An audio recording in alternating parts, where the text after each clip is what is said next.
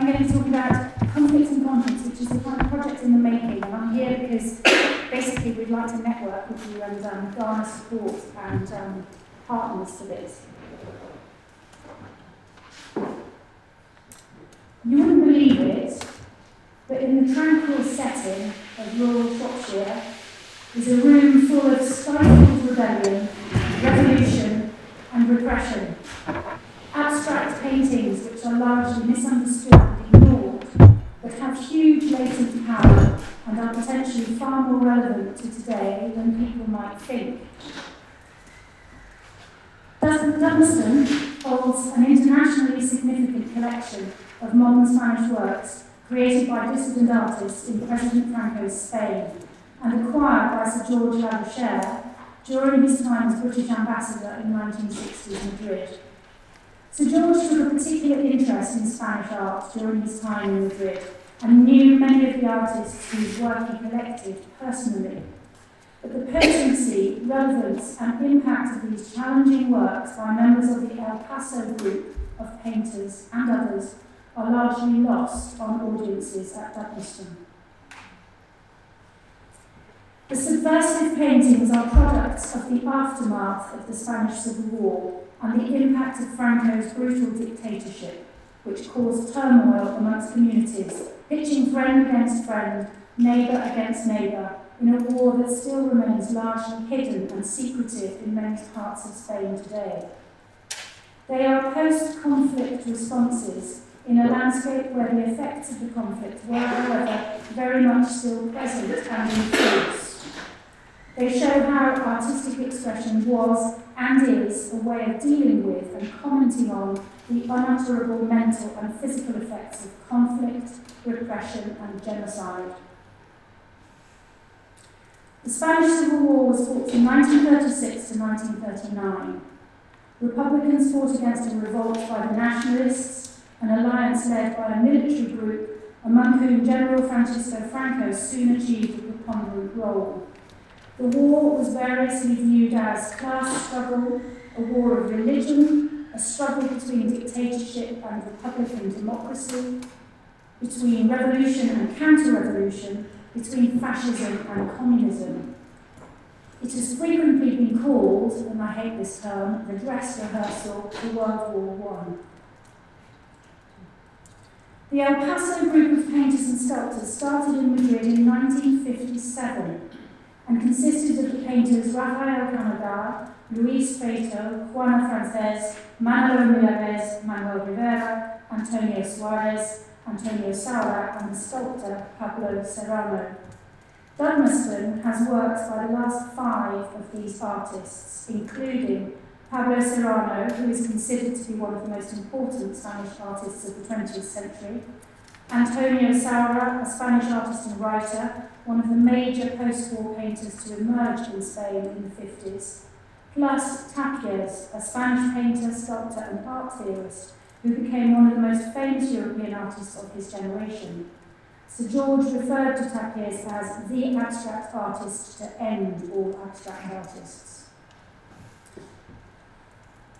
On the following slides, I'm going to be showing you the paintings and the sculpture in the collection at Duddleston, which is going to be on the top right of each of my slides. And the words that I'm going to be speaking now are quotations from a book by Helen Graham called The Spanish Civil War, published in 2005.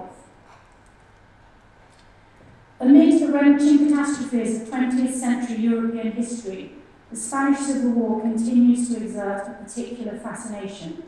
It was the first war fought in Europe in which civilians became targets en masse through bombing raids on big cities. General Francisco Franco rose to supreme military and political command during the Civil War and, having won it, ruled Spain for the next 36 years. He had no doubt that he was justified in using terror against the civilian population. The health of the nation, as he saw it, demanded the elimination of the industrial proletariat. Spain's Catholic hierarchy continued to ident itself unequivocally with Franco. Their shared hostility to rationalism, Freemasonry, liberalism, socialism and communism meant there was far too much shared ideological common ground for it to have been otherwise. Church personnel also played a key role in the running of prisons, reformatories and other correctional facilities. Both during and after the war, Franco reduced the judicial process to a branch of state terror, with cruel treatment of detainees involving dehumanisation, torture and unlawful killing.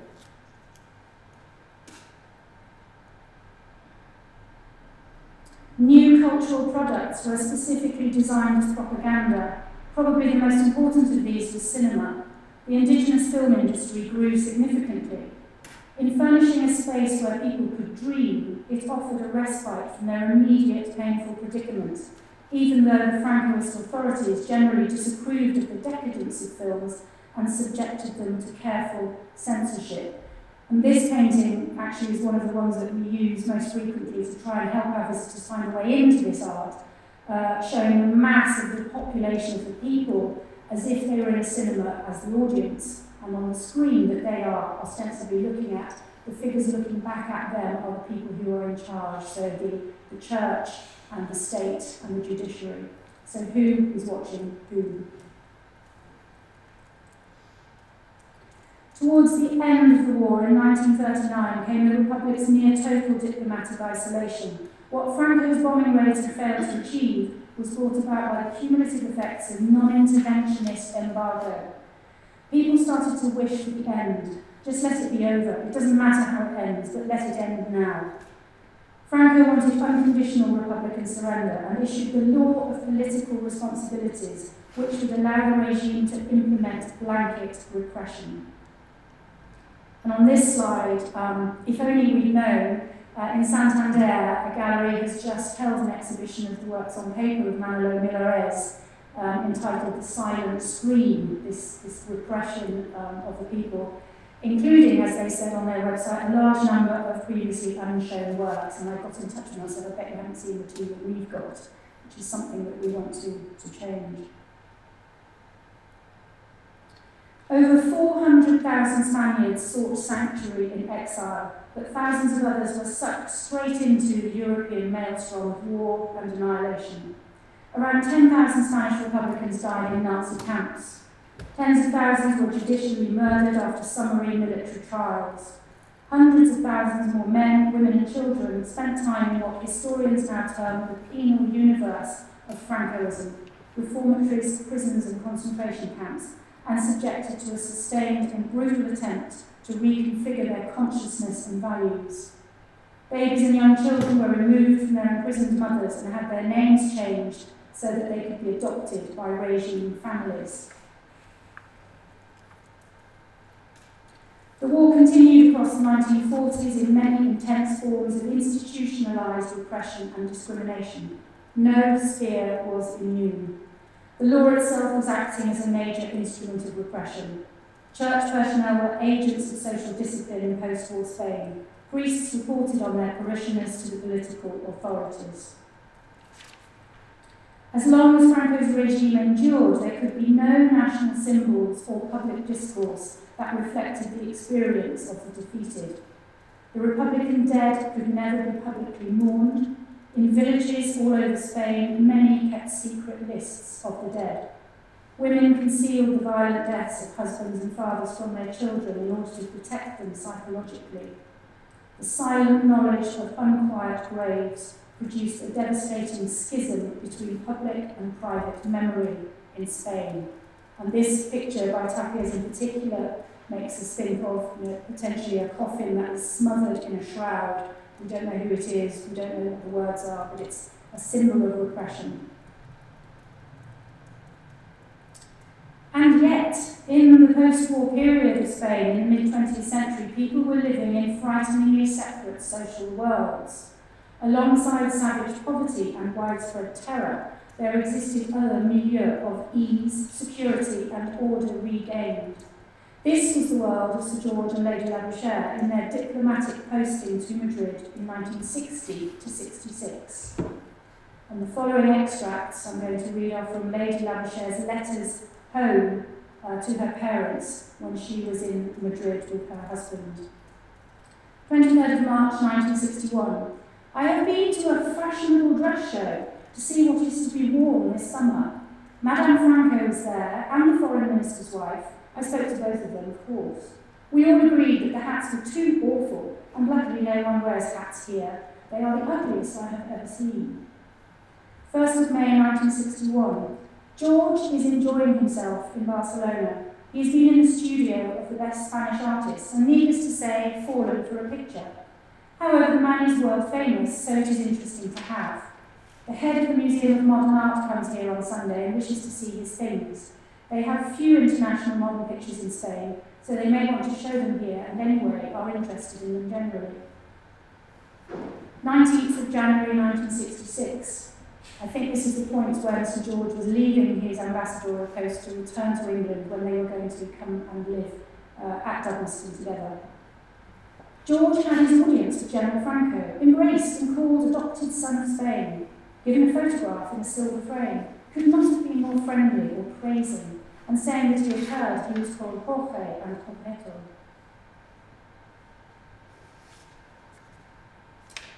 The property, Dudmaston, has an urgent and long overdue ambition to redisplay these works and to do them justice by setting them in their historical, social and political context.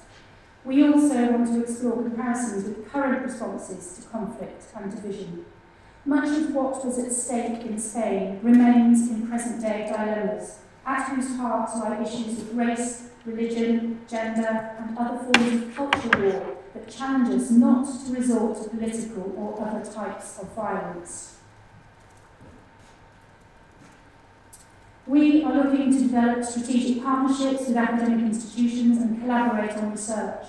We want to identify Spanish galleries or museums with whom to form links, possibly including the Museum of Contemporary Art in Madrid, where Sir George exhibited his extensive modern art collection, not just his Spanish works, he had modern British and European as well, in Madrid in 1965, and you can see the catalogue front cover, top left there. This included works by Tapias, Saura, Rivera, Suarez, Milarez, and Serrano, so these dissident artists, and whose catalogue described his collection as art of the extreme avant-garde. Doing all this would help us put the collection in a wider context of how people's conscience makes them respond to conflict then and now. It would enable us to engage and provoke people to think differently about this collection, raising its profile, meaning and significance. So essentially what I'm here today to tell you about and ask you is to help us, put us in contact with those who can help us, because we want to explore questions such as the collector of this art, how did this affect Sir George Labrochet's role and attitude in Madrid? Where and how did he buy this subversive art, and how was it regarded in Franco's Madrid? To what extent were these artists defining the Spanish avant-garde of the post-war era and or responding to the stifled emotions, fear and repression within Spanish society, or both? Because El Paso means the step. So is this a step to a new art in Spain, avant-garde, or is it a step in marking the conflict and how they're responding to it? How would Spanish people regard this art today, and what does it mean to them? How can our current civil unrest and societal division help visitors identify with this art? What are the impacts of the polarisation of society that we are seeing today? Civil unrest, uncertainty, the rise of protest marches in this country in response to Brexit, the uncivil war, and the riots on the streets of Paris and Hong Kong. And which artists are responding to the polarisation of Britain today?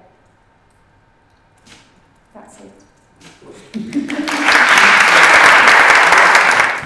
Okay, right, fine. So I'm going to change the focus a little bit, as my title indicates, and talk about ideas of landscape, particularly as manifested in First World War discourse, and more specifically still using Andrew Clark's contemporaneous Words in Wartime collection as a case study. So Andrew Clark's collection exists in the Bodleian Library in Oxford here. And it's a kind of linguistic scrapbook of war, which he began, helpfully, on day one of World War I, and carried on until 1919. And it exists in well over 100 notebooks and files, and now in a digital database on my Leave Hume funded project. So Clarke's aim then was to create a kind of real-time record of what came to be known as World War I, or the Great War. He's very interested in this idea of living history, about what might be remembered or what might be forgotten of the words in which we use to articulate experience as it happens.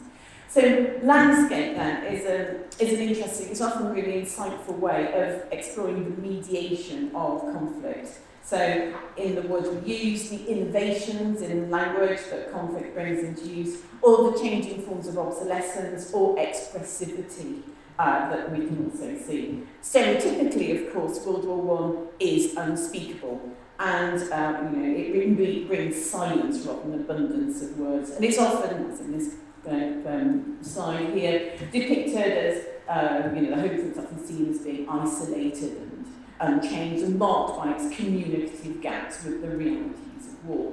Clarke then provides interesting correctives on both counts. So by design, Words in Wartime was a kind of countercultural OED from the very beginning. It was based on usage for the duration, and it drew an interesting symbiosis of methods and ideas. So just to give a quick context first, it developed initially from Clarke's work as a long-standing volunteer and contributor for the first edition of the Oxford English Dictionary, which in 1914 was still slowly making its way through the alphabet. The OED is, of course, also a kind of historical document. It was set up, to quote here, to represent the history of the nation from one point of view on historical principles. And each entry, as the mission for battle, say, creates a kind of lexical biography. That was the kind of principle behind it, where words move from birth, here then battle is born in 1297, and then we move through its life to eventual death, where necessary. However, as you can see, OED 1 tended to do this in ways which privilege the cultural monuments of the past, so that nobody in this entity is actually in a battle. So that contemporary sources, particularly ones that Clarke saw as quintessential aspects of living history, are usually marginalised, both in particular entries, as we can see here, and also general principles, actually, in the making of the dictionary, and the legacies of these still linger on into what we see today. So it's like, just basically ignore new words that have appeared in newspapers, just keep your focus on modern literary words from great authors, like banish newspapers, banish the ephemeral, and particularly words that really encapsulate the historical moment. If Tennyson does them, let's go for it, and anyone else no. And there are lots of directives like this that underpin the making of the Oxford English Dictionary then. So Clarke's principles from the very beginning were kind of reactive against this. So on day one of World War I, he also stops being a contributor and working behind the scenes of the OED and does this instead. And so instead he decided to privilege ephemera, news discourse, advertising as very different ways about thinking about how history and language intersect.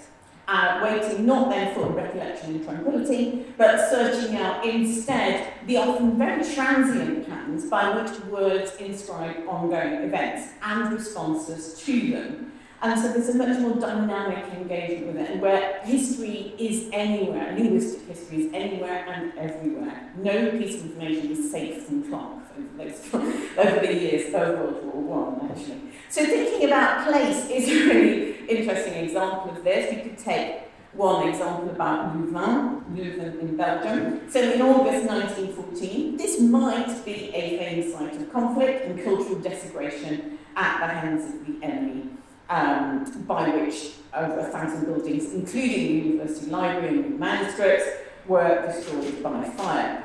For Clarke, though, researching in this kind of contemporaneity, then you can see Leuven emerging as a highly mobile linguistic form it makes its way into English in ways which contribute to the negative semanticisation of the enemy. So you see in my second bit there, then the German army are Louvaning and looting on their way. I mean, they're burning everything. So to Louvain becomes a kind of wartime coinage, which is very negative. But, so on one level then, Louvain can be seen as a kind of language of resistance in English, but it can also inscribe a kind of language of solidarity by what Clarke documents, again, in other wartime constructions that emerge at this point, as part of a war nomenclature, and also as a war street name, for example. And I did a few searches on Rightmove, for example, as you can see, and we can still see the legacies of Louvain, which it becomes physically written on Britain from 1914, this is, as an appropriated language of place, while also in assuming interpretive trajectories of its own as it played out in British culture. So there's kind of like a little clipping here, for example, where Louvain is a bit of graffiti written on the side of the building, signifying a state of ruin or desolation. And we can see similar importations of a language of place via Rheims, for example, in the second clipping there, where we can be in a town in the Midlands, but we can also be in our Rheims Cathedral, for example, where we've got a similar pattern of appropriation and a changed pattern of meaning, where we're thinking about the language of place in quite different ways, and where we're intersecting conflict and post-conflict senses. German place, however, I suppose, prompts other forms of silencing. So certain forms are mobilised and given prominence in writing and rewriting place. There are lots of attempted silencings, a bit like that xenophobic purism we were thinking about this morning, actually, where German becomes the stigma, for example, and people just don't want to live in German place anymore, and they prefer to call it Tipperary place. So there's lots of examples like that where place names recalibrate a changing sense of identity, playing alongside new patterns of allegiance or solidarity or resistance. So proper names of this kind and the patterns of signification they assume can tend to be missed out of conventional language histories. They're not in the OED. Proper names are not part of language, the OED says. Clarke then, just in place names, for example, argued for a far more liberal historiography, which was really engaged with how words might mean at particular points in time and place. And there's history as a kind of spoken process, really.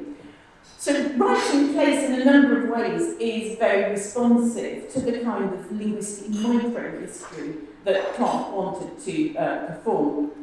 What he's doing really actually goes back to an earlier war, really. So on one level, he's using legacies that emanate from the ongoing empirical methods of the OED with an emphasis on dated, attributed pieces of evidence to say, right, this is true about language practice at this time. But in other ways, his evidence and his approaches come from very different sources. In fact, in Civil War historians, I think Civil War anymore, such as John Aubrey and Anthony Wood. So Clarke had earlier edited John Aubrey's Brief Lives, and he was the major editor of Wood's Life and Times. And in these, there's a very different patterning of history. So, for example, one reviewer said, in reviewing Clarke's edition of Wood, that surely this volume consists of 500 pages of trivialities. And Clarke had already created criticism of this kind by saying, actually, the trivial is often of help towards understanding the matters and habits of the time.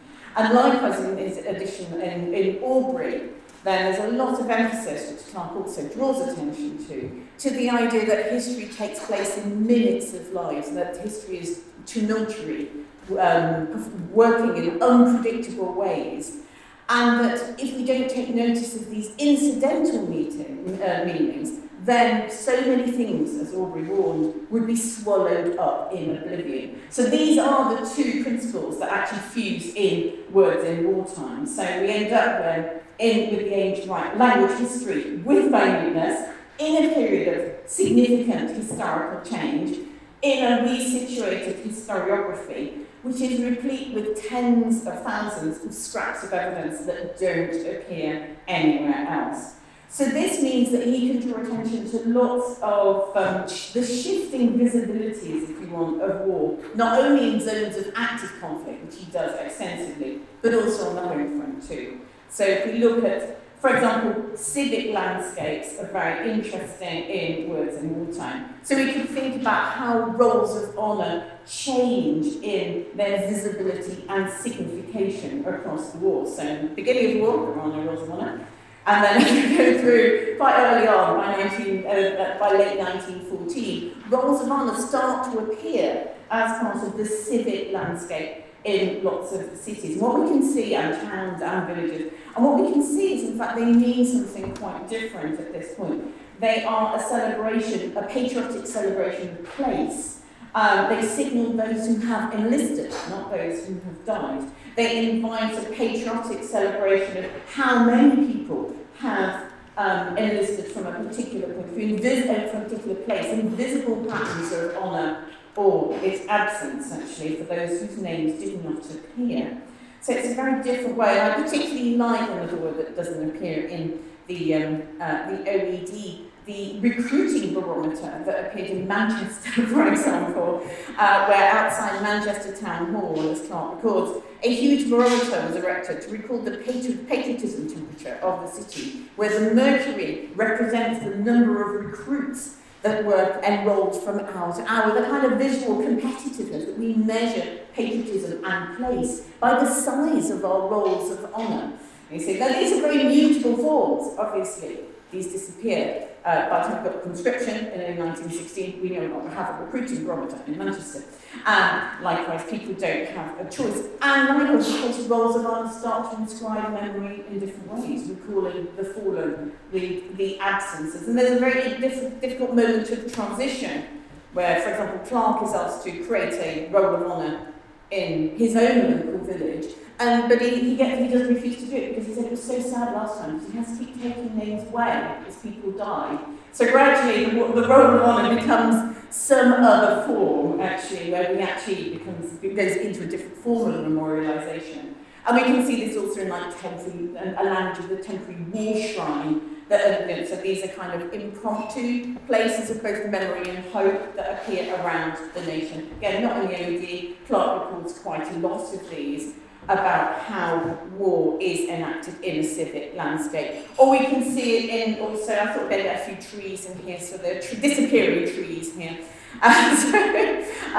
So again, thinking about the kind of words which record the shifting landscape. So here then the kind of the new habitations that appear, the disappearing forests, for example, the rise of hut barracks, again words that don't appear anywhere else, or Kitchener huts, etc., which litter the nation and invite us to kind of think about what the landscape of war is in very different ways. This is again in response to the surge of volunteers early in the war. But of course we can think about the aftermath of attack, conflict and post-conflict slightly more directly, and this is often quite closely aligned in language too. So I thought we might do something about Scarborough very briefly and the kind of post-conflict landscape here. This in December 1914, Scarborough, Whitby and the Hartlepool were bombed by German cruisers in the North Sea. For Clark, this revealed the new centrality of what was then known as civilian war. What we know from total war was 1914, it's called civilian war. So beyond all previous struggles, as one of those things, this is a civilian war, a war in which civilians suffer and in which civilians alleviate the suffering. It's a kind of another form of symbiosis, actually.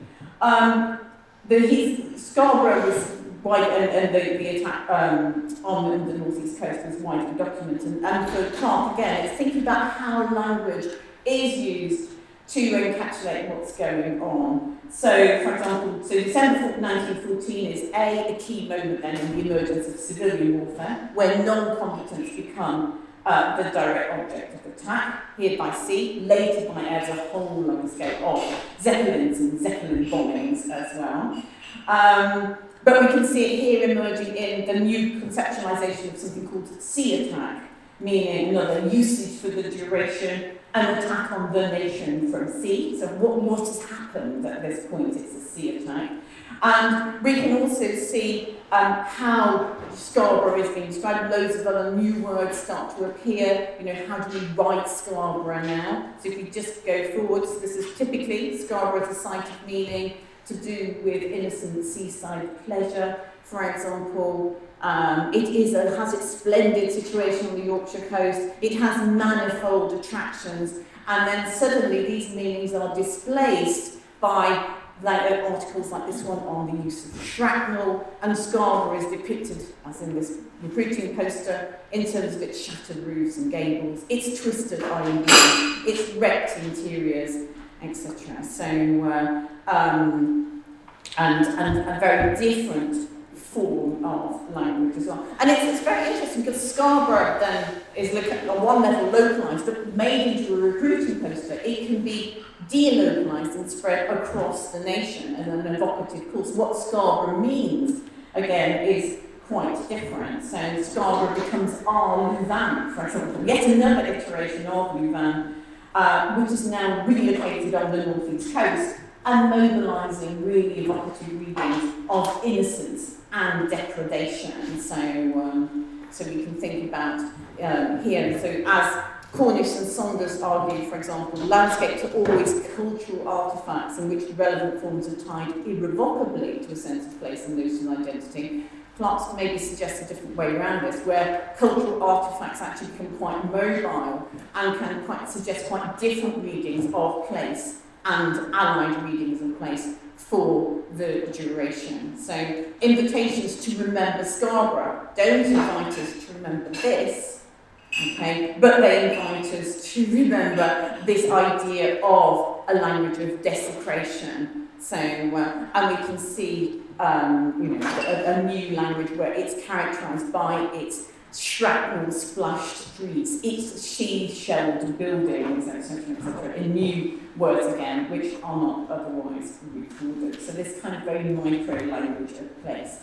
So, and in terms of like seeing individuals as manifestations of place, because something that Fiona said earlier, that we can also see how place can be written literally in battlefield names, as they were called in World War I, on the individual, how the people and the places correlate. So George Shrapnel, a very unfortunate child, was a bombardment baby. So the first name in honour of the king, and the second as a memento of German attack. So, so you literally write history in the names that you use. So for Clark then, history takes place across thousands of incremental tiny bits of evidence, building up this picture of the way in which language shapes a sense of war, and not only replicates it, but refracts it in different ways. And so we end up with all sorts of new words coming into being, which aren't used before. So, for example, mentioned craters, for example, not in one, and then but used initially on the Western Front. We're very familiar with the Western Front, but it's actually then it's very interesting the way in which declivities in the British landscape start to be described as craters, initially after an actual raid, but then gradually moving into wider uses where we articulate natural phenomena in different ways. Or likewise, we can think about the language of trench warfare on the home front. Trench warfare is another community of World War I. It doesn't exist. It doesn't even exist when we start doing trench warfare, so it's a bit of a challenge to write about initially, which is something Clark finds very interesting. But we can also see the way here in which we have dugouts on the home front, what we later earlier this morning referred to as air raid shelters. But what do you call these? This is the idea about one is literally digging into the landscape, one's encouraged to dig in. And this little bit here again, people who have a little or no basement are debating whether they might just sit on the lowest step of their staircase in a Zeppelin attack, or dig holes in their back garden. So there's this kind of changing intersection with place And likewise, trenches. Trench was a new entry in the OED in June 1914. In the OED, it's an improvised defensive structure that didn't match the trenches that people saw appearing on the coast around Britain or in the kind of practice trenches that they saw, which was a different meaning of trench. So it's the way in which language and history are reshaping all the time. So wiring entanglements not in the OED, entanglements not in the OED 1. So this new language and the new way of articulating place. And also, even in domestic spaces, where what you put in your garden, again, brings us back to issues of xenophobic purism and the kind of identity and patriotism we might articulate even by what we grow. So these patterns of silencing, which is very interesting. So ultimately, what Clarke was interested in was this way in which, if you collect enough information, can you then prevent knowledge of a particular period fading into the oblivion of which Aubrey warned. So it's an exercise in kind of linguistic memory, and he was an obsessive collector, collecting things on just about every single instance, from kind of like, there you are, Revenge of Nature, Nature Plays the Hun, where if nature is attacking buildings, then surely it can only be because nature is somehow German. Very confused, those meanings here. And or moving on to the language of reconstruction, and another new meaning that emerges at this time, the need to re-establish what might, because of conflict, have been lost and devastating. So he moves into 1919 thinking about the language of reconstruction. So he ends up with this linguistic panorama in which landscape is a very interesting form linked in particular to the shaping and reshaping of place. Most of the words he collected, though, have been silenced and forgotten. So they just sit there in the collection. Okay, thank you very much.